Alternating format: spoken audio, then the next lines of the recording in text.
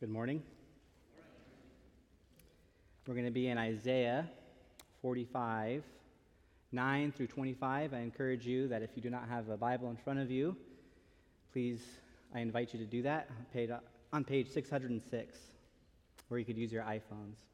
Before we look at God's Word together, please join me in prayer. God, you are our Creator and our Savior. Would all of us turn to you for salvation? Would your name be glorified? Help us understand your text. In Christ's name, amen. My son Owen loves to play with trucks. He lines them all up in precisely the way he wants them to. He sets up roads and tunnels for a couple of the cars to drive through. Oftentimes, he doesn't like it when I go in there and move one of his trucks. See, in his mind, these are his toys, and he can play with them in any way he sees fit. In our passage this morning, we will see that God has made the world. He owns it, and he can do with it as he sees fit. The good news is that unlike my son and all of us, God always has good purposes. This week's passage continues the theme from last week. God would use Cyrus for his purposes. But at the time, in Isaiah's day, this might make some feel uncomfortable. How can God use a pagan king? Why is he doing it this way? Why not rise up a king after the line of David to bring deliverance? Remember, last week we saw that Isaiah predicted that Judah would end up in exile by the Babylonians. This would involve suffering. And then God would use a pagan king to bring Judah home. And on top of all of that, God was governing all of this, the well-being and the calamity. Some may want to sit over God as judge as they question God's ways. Isaiah warns against this prideful spirit, and he urges his readers that instead of sitting over God as judge, that those who humbly sit under him and his ways will be saved. So here's our big idea this morning. God has the world in his hands, so turn to him for salvation. God has the world in his hands, so turn to him for salvation. It is my prayer and hope that you would behold and delight in the glorious reality of the sovereignty of God as you embrace him in faith. Let's now spend some time digging into our first main point together. God has the world in his hands. Isaiah shows us that the world is in God's hands in 6 different ways. Let's start by looking at 3 pieces of evidence that the world is in God's hands. We're going to look at those first 3 ways in verses 9 through 13. First, Isaiah paints a portrait to demonstrate that the world is in God's hands in verses 9 through 10. Look with me at verse 9. Woe to him who strives with him who formed him. A pot among earthen vessels? Does the clay say to him who forms it, what are you making? Or your work has no handles. He begins in verse 9 with the word woe. Right off the bat, he gives us a picture of those who are in a bad place. This word woe carries the idea of imminent doom, judgment, wrath. Isaiah gets us going by describing the state of a certain type of person. Well, who is this person? Well, look back at verse 9 with me. It's those who strive with him who formed him. Imagine looking into a room full of pots, and many of these pots are striving against who made them. Isaiah says that those who are doing this are not in a good place. Isaiah next drives home the idea that the creation has no right to strive against its creator. Does that which is created strive with its creator? Envision how absurd it would be if the pot in the picture just starts questioning the maker. According to verse 9, the pot says things like, "What are you making?" And "Your work has no handles." The pot sitting as judge over its maker? The pot scrutinizing the maker for forming the pots? The pot is in no position to scrutinize its maker. It does not have this authority. So a pot is in no position to question its maker. Or put another way, the maker has every right to form the pot as he wishes.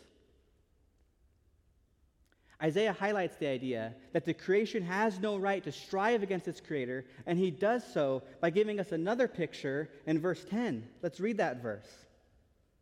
"Woe to him who says to a father, 'What are you begetting?' Or to a woman, 'With what are you in labor?' Just as the potter has authority over the clay, so parents have authority over their children. In general, one should not question this authority." Isaiah presents us with a reality from these pictures. The reality is what is known as the creator-creature distinction. It's a simple reality. God is the creator. We are the creation. As the creation, we're in no position to scrutinize our Creator. We're in no position to sit over Him as judge. We're in no position to criticize His ways. He is the Creator, and we are the creature. Now, let me be clear. Isaiah is not saying we could never ask God questions. Isaiah is not saying we can't cry out to God when we are in pain. We get several of those examples in Scripture. Rather, he's warning us of a certain type of attitude, an attitude that forgets that God is the creator and we are the creatures, one that ignores the truth that God has authority over all of creation, a spirit that sits over God as judge as it scrutinizes his ways. In these two verses, we see that God holds the world in his hand just as a potter holds a pot in his. Second, the world is in God's hands because he is sovereign over what he created. He is sovereign over what he created. In verses 11 and 12, we see that reality. "Thus says the Lord, the Holy One of Israel, and the one who formed him, ask me of things to come. Will you command me concerning my children and the work of my hands? I made the earth and created man on it. It was my hands that stretched out the heavens, and I commanded all their host." Let's point out how God is described. Verse 11 says that he is the Holy One of Israel. Right? God is the Holy One. He's in a class by himself. He is utterly unique. He is transcendent. God is morally pure. So this God who is utterly unique and morally pure formed Israel. God is like the potter over the clay. He formed them. He gave them life. He called them to be a nation. He has authority over the world he has made. Now, in the rest of verse 11, God challenges his people to ask him about the future. God says, "Will you give me orders?" Don't neglect the fact, Israel, that you were formed and sustained by me. Will you give me orders about how I govern the universe? Not only did God form Israel, God also made the earth. All of humanity owes their existence to God, as verse 12 spells out clearly for us. God made the earth. He owns it, so he can do with it as he sees fit.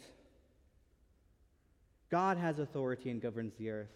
It's God who governs the world and not the world that governs God. Third, we see that the world is in God's hands because he governs King Cyrus. He governs King Cyrus. Verse 13, referring to Cyrus here.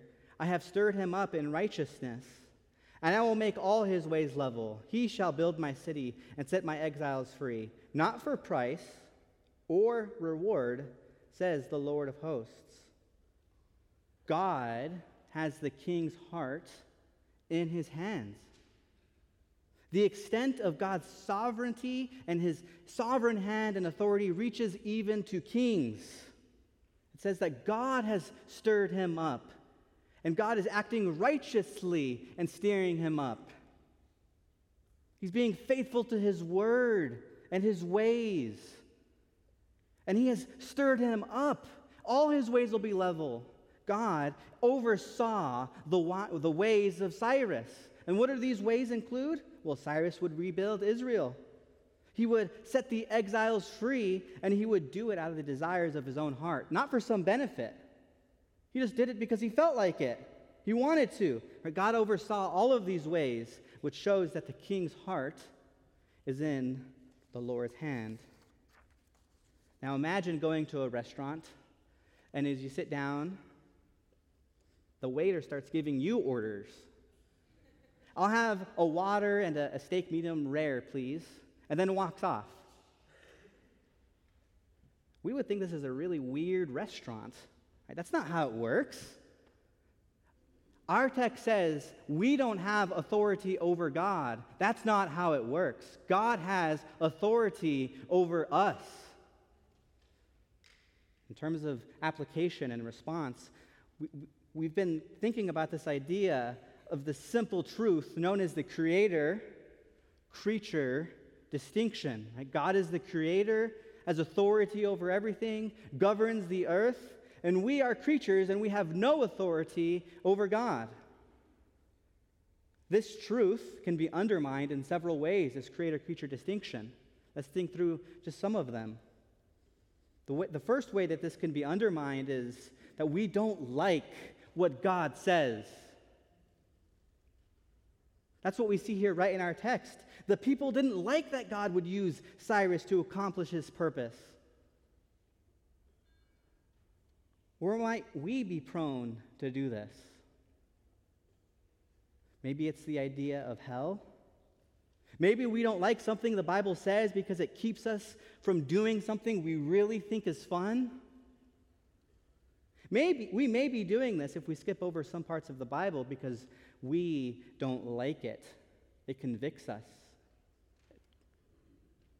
But God is the creator, and we are the creation. God's word and his ways are true and good, even if we don't like what it says. The problem is us, not God's word.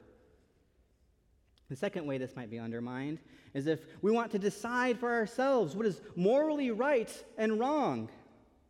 We want to be the final authority in our lives. We want to decide what is morally right and wrong. One way our culture does this is by saying that each person gets the freedom to decide their own sexuality. Saying that sex outside of marriage or homosexual relationships are permissible and permittable. It's not what God's word says, right? God is the creator and is the standard of all moral truth. He is the creator and we are creatures. God's standards of moral truth are good, and we flourish when we abide by them. The third way that it could be undermined is if we reject God's words and ways as being foolish. For example, the people of Noah's day thought the idea of a flood was foolish. They thought they knew better than God, and so they continued in their own way. But God's ways are higher than our ways.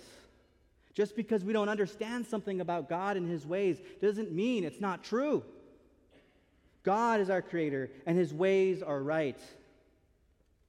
So let's remember that God is the master craftsman, and we are the clay.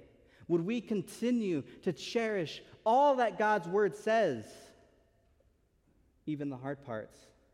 Let's be a pillar and buttress of the truth as we hold our ground on moral standards and seek to live by them. God tells us what is right in matters pertaining to faith and life. Would we continue to cherish that wisdom comes from God's word and from fearing him? And let's be humble, knowing our place, knowing that our knowledge is finite. Would we be able to proudly say what Isaiah 64:8 says? But now, O Lord, you are our Father, we are the clay. You are our potter, and we are the work of your hands. We've seen the first three pieces of evidence that the world is in God's hand. Let's now see the other three pieces of evidence, verses 14 through 17. Fourth, the world is in God's hands because he freely decides to save his people. Verse 14. Thus says the Lord, the wealth of Egypt and the merchandise of Cush and the Sabaeans, men of stature, shall come over to you and be yours. They shall follow you, and they shall come over in chains and bow down to you. They will plead with you, saying, surely God is in you, and there is none other, no God besides him. God's plan extends beyond the return of Israel from Cyrus. God's sovereign plan includes the salvation of many Gentiles. Verse 14 teaches that the nations will know the Lord. Continuing the flow of thought in verses 9 through 13, where God is compared to a potter, which demonstrated that he has authority over all he created, is the one who governs the world, is the one who formed Israel and all of humanity, is the one who directs the heart of Cyrus. Now our text says that many nations will come to know the Lord. This becomes clear when it says that the wealth of Egypt, Cush, and the Sabaeans will come over to Israel. It says that they will be Israel's, bow down to them, and follow them. It says that they will come over in chains. Isaiah is simply using imagery to show that many nations will seek salvation. And we know this because in the rest of the verse they say, surely God is in you. There is no other God besides you. So here in verse 14, we see that God's sovereign plan includes the salvation of many Gentiles. Fifth, the world is in God's hands because he is not obligated to save everyone or anyone. Verses 15 through 16. Truly, you are a God who hides himself, O God of Israel, the Savior. All of them are put to shame and confounded. The makers of idols go in confusion together. Starts off with a confession in verse 15. Your ways are hidden, O Lord, God of Israel, the Savior. This verse has created much discussion, but at a foundational level, the meaning should cause one to worship. In context, we just saw that God will rise up Cyrus to bring Israel home. We saw that his plan included the salvation of many Gentiles.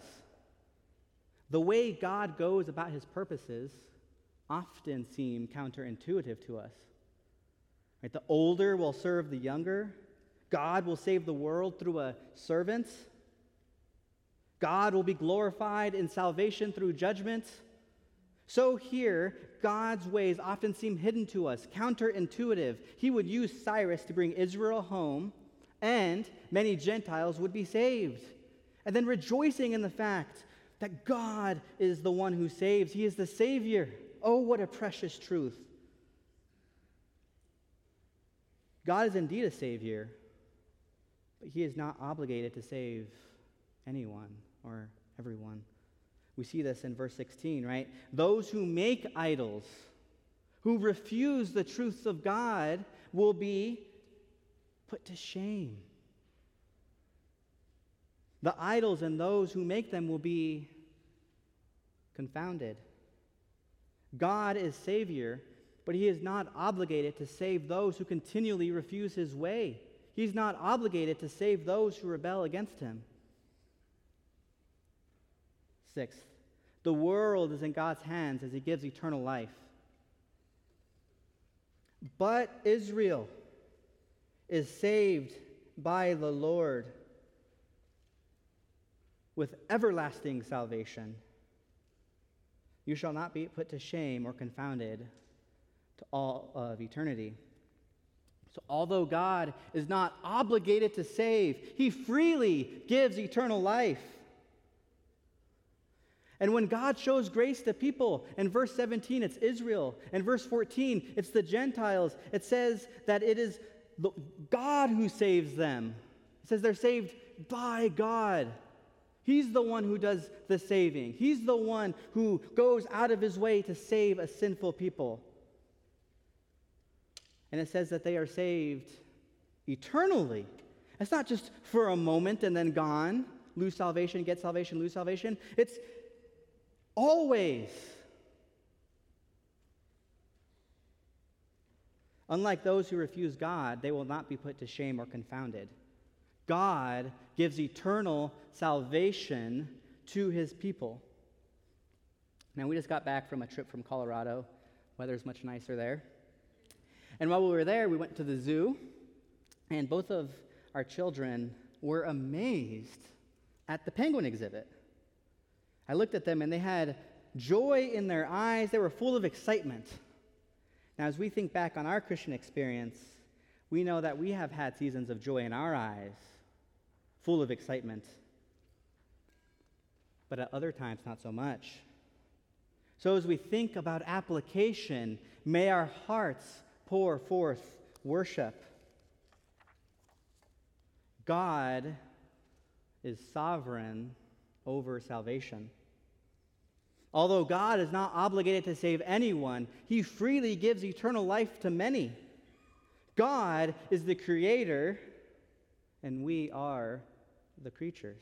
More specifically, God is the holy creator, and we are sinful beings.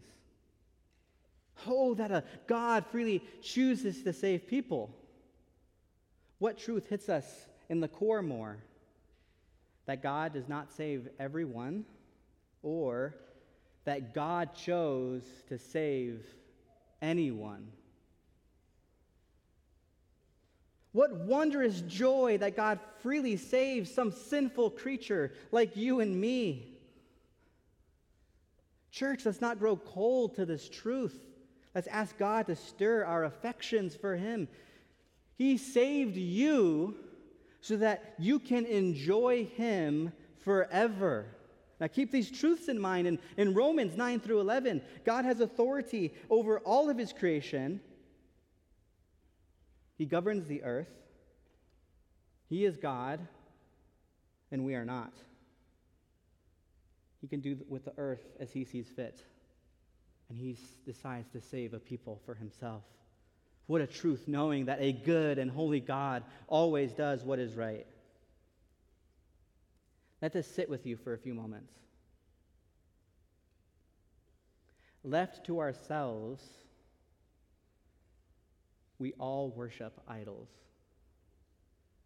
Something we run to for ultimate security, something we worship other than God. And our end would be shame.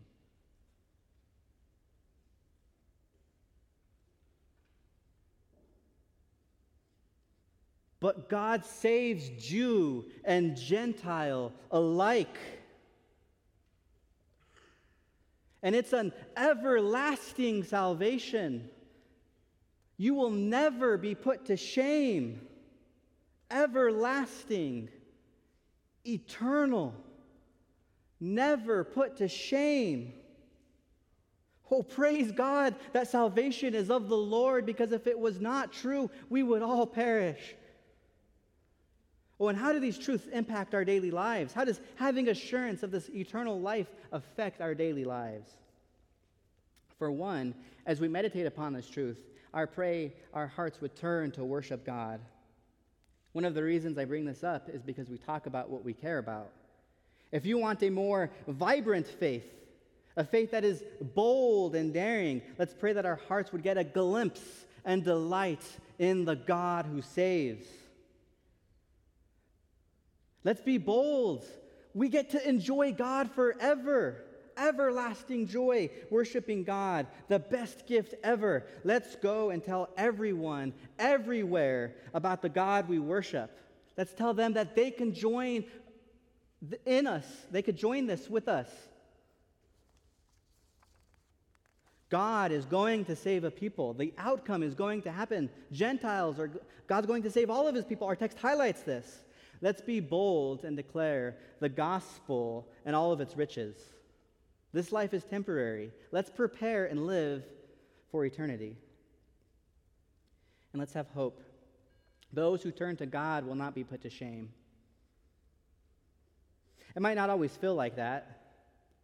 Others might tell us it's a shameful thing to be a Christian.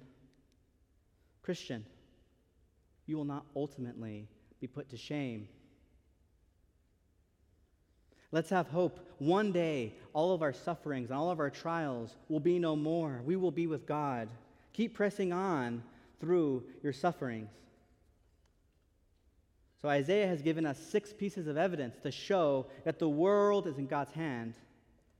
We will now see that people are called to turn to him for salvation. That's our second main point. Turn to God for salvation. Turn to God for salvation. We began in verse 18. For thus says the Lord, who created the heavens, he is God, who formed the earth and made it. He established it and did not create it empty. He formed it to be inhabited. As is becoming increasingly more clear, our text is highlighting the fact that God is the creator of everything. And here in verse 18, we're given one of the reasons why he decided to create. He didn't create this world to be empty. Rather, he created the world to be inhabited. As the master craftsman, he created the world and would have his people dwell in it. He created a people to live on earth to reflect his glory. And in verse 19, we see that God, as the creator, has chosen to reveal the way of salvation. In verse 19, I did not speak in secret in a land of darkness. I did not say to the offspring of Jacob, seek me in vain. I, the Lord, speak the truth. I declare what is right. God did not speak in a secret in a land of darkness. In other words, God has spoken plainly, and he has spoken to a people. And God has, when he spoke, meant what he said. It's not an empty promise. He didn't say, seek me in vain. The word to seek God is not empty. Just as God did not create the world to be empty, so his word is not empty. If you truly seek God, you will find him. You can take God at his word. He always declares what is right. And then in verses 20 through 21, Isaiah supplies evidence that God is who he says he is and will do what he says he will do. In verse 20, God tells the people to come together and consider his ways. Assemble yourselves and come. Draw near together, you survivors of the nations. They have no knowledge who carry about their wooden idols and keep praying to a God that cannot save. Jews, Gentiles, all of you, come together. As a group, you can combine your brain power to test my claims.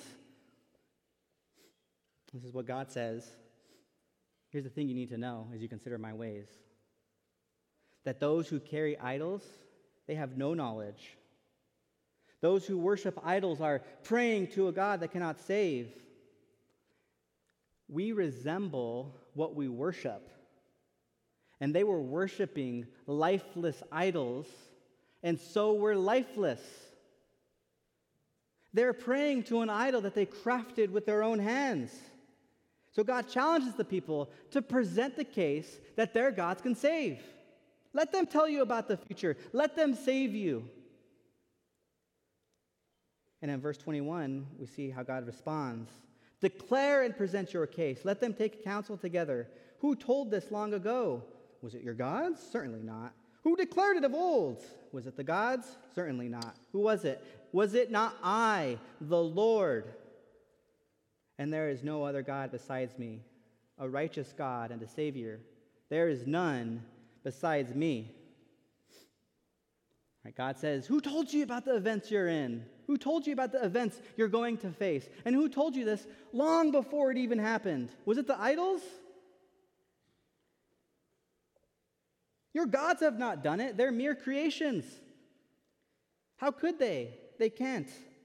There is only one God, as seen by the fact that only Yahweh told them about the future in mighty fine details. There is no other God. God is the only one who does these things. And this God who has done these things is righteous. He always does what is right and good. There's no one else who can save. Quit praying to these idols who can't save. So in these verses in 19 through 21, we see that God is the creator of everything and has chosen to reveal the way of salvation. And he has shown that he can be trusted, that he is the one and only true God, for who else can describe the future in fine detail.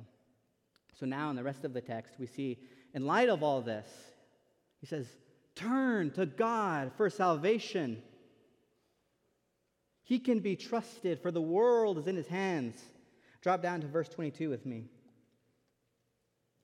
Turn to me and be saved, all the ends of the earth, for I am God and there is none other. It says, turn to me and be saved. Turn from those things that cannot save you. Turning to God is the best thing for you because he can actually save you. And who is to turn? Who is this call given to? All the ends of the earth. God calls people from every nation to turn to him. People from all ethnicities, from all backgrounds. Not just for Israel, but for people over all of the world. God will save people from every nation. So turn to him, for he can truly save. And God guarantees this outcome in verse 23. By myself I have sworn. From my mouth has gone out righteousness, a word that shall not return. To me every knee shall bow, every tongue shall swear allegiance. Here in this text, God swears by himself. There is no one greater to swear by. God is saying that if this does not happen, he cannot be God. But that is impossible. It's in God's nature. He is righteous. His word never returns back void. He cannot deny himself. What God says will happen. And what has God guaranteed? Every knee bow. Everyone will see the one and only God. And there's two types of people that will bow the knee. In verses 24 and 25. Only in the Lord it shall be said of me, our righteousness and strength. To him shall come and be ashamed all who are incensed against him. In the Lord all the offspring of Israel shall be justified and shall glory. So it's going to be those who bow the knee before the Lord, and they're going to be the ones who cried out to God in mercy. who swear allegiance to God, who have everlasting salvation. Those who not only assent to, but trust in the fact that it is only in the Lord that salvation is found. It's only those who are united to God by faith that will be saved. And they will confess and believe that God is a righteous God. He has planned salvation, worked it out, and is so full of strength. And then there's going to be another type of people who bow the knee. Those who are incensed against God. They're going to be the ones who are angry with God, scrutinizing and criticizing his ways. And they will not come to him for everlasting salvation, but will be ashamed. They will be put to shame. And what's going to be the response of those who are saved in verse 25? Well, it says that they're going to be justified. They're going to be in a right relationship with God. They're going to be declared righteous. And what are they going to do? It says they shall glory. They will be filled with awe as they marvel at the God who saved them. Their response is joyful worship to a mighty God who delivered them. Now, if someone told you what would happen in your life in the next 5 years in great detail, and then it happened exactly that way, we would be shocked. That person would have weight to what they said. Well, God told the people in Isaiah's day that Cyrus would send his people back home. But at this point, Judah was still living in the land. So Isaiah predicted that Judah would be in exile, that Cyrus would rise to power and send his people back home. And he told them this 100 plus years before any of this happened. And then it happened precisely in the ways described here. This carries weight. This shows that we can take God at his word. And his word says that only his way is the way of salvation. Our text has been emphasizing it, has it not? In Isaiah 45:14 and verse 21 and verse 22, when we read all of the Bible together, the Bible makes clear that there's only one way to be saved. By grace, through faith. But there are counterfeit gospels, ways many think salvation is gained. Here's a list of a few by Tripp and how people change. There's formalism. And I quote, I participate in the regular meetings and ministries of the church, so I feel like my life is under control. I'm always in church, but it really has little impact on my heart or how I live my life. I may become judgmental and impatient with those who do not have the same commitment as I do.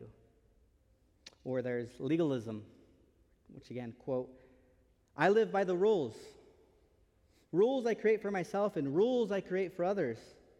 I feel good if I could keep my own rules, and I become arrogant and full of contempt when others don't meet the standards I set for them. There is no joy in my life because there is no grace to be celebrated. And then there's biblicism. I know my Bible inside and out, but I do not let it master me. I have reduced the gospel to a mastery of biblical content and theology, so I am intolerant and critical of those with lesser knowledge. Yet here in God's word, it says, turn to me and be saved. Look, we are saved through faith.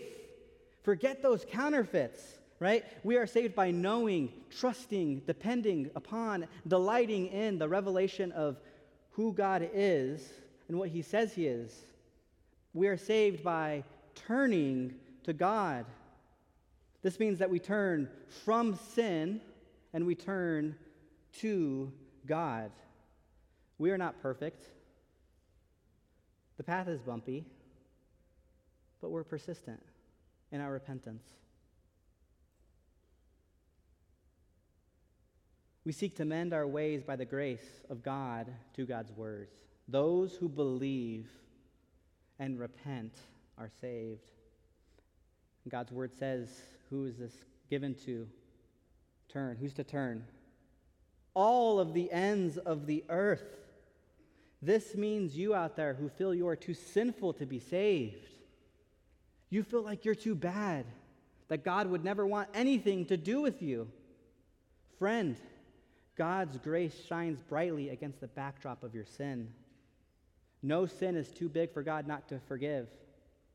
God delights in sowing grace to the worst of sinners. But you may be thinking to yourself, you don't know me and what I've done, who I've been. And you're right.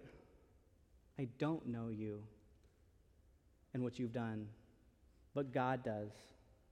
And God's word says that Christ died for the worst of sins. He says, turn to him and be saved. This means you out there who feel you are not sinful and so don't need salvation. All have sinned and fallen short of the glory of God.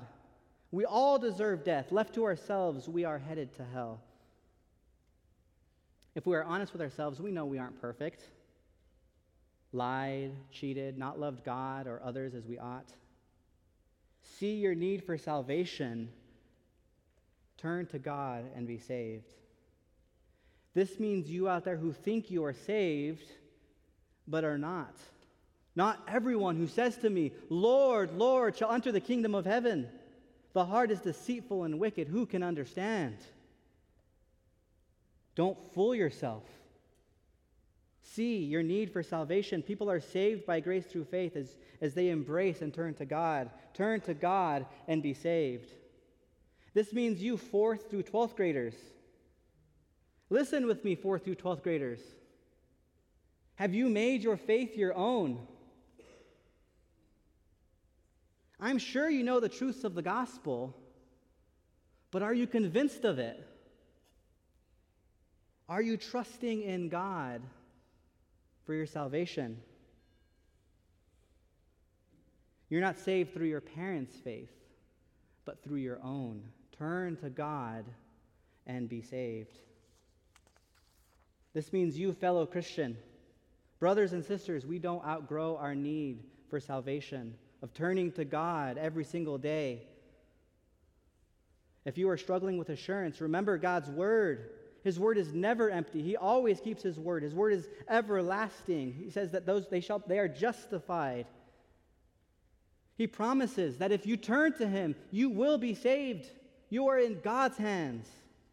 Brothers and sisters, let's continue to have faith and repentance. Turn to God and be saved as you turn to him. And when you sin, let's continue to return to him. The reality is that every knee will bow. Read about this in Philippians chapter 2 and in our text. Every knee is going to bow to Jesus. Will you bow now and receive salvation? Or will you bow later and reap shame? As we close, let's remember our big idea. God has the world in his hands, so turn to him for salvation. Behold and delight in the glorious reality of the sovereignty of God as you embrace God in faith. Seek God and live. Let's pray. God, we thank you for your word, that you are our creator, and that the world and your people are in your hands. Oh Lord, would we be humbled by the truth that you are God and we are not. Help us continually bow the knee before you as we seek to conform our lives to your word and trust in the way your finished, accomplished work on the cross, O Lord. Please be with us this week. We pray all these things in Christ's name. Amen.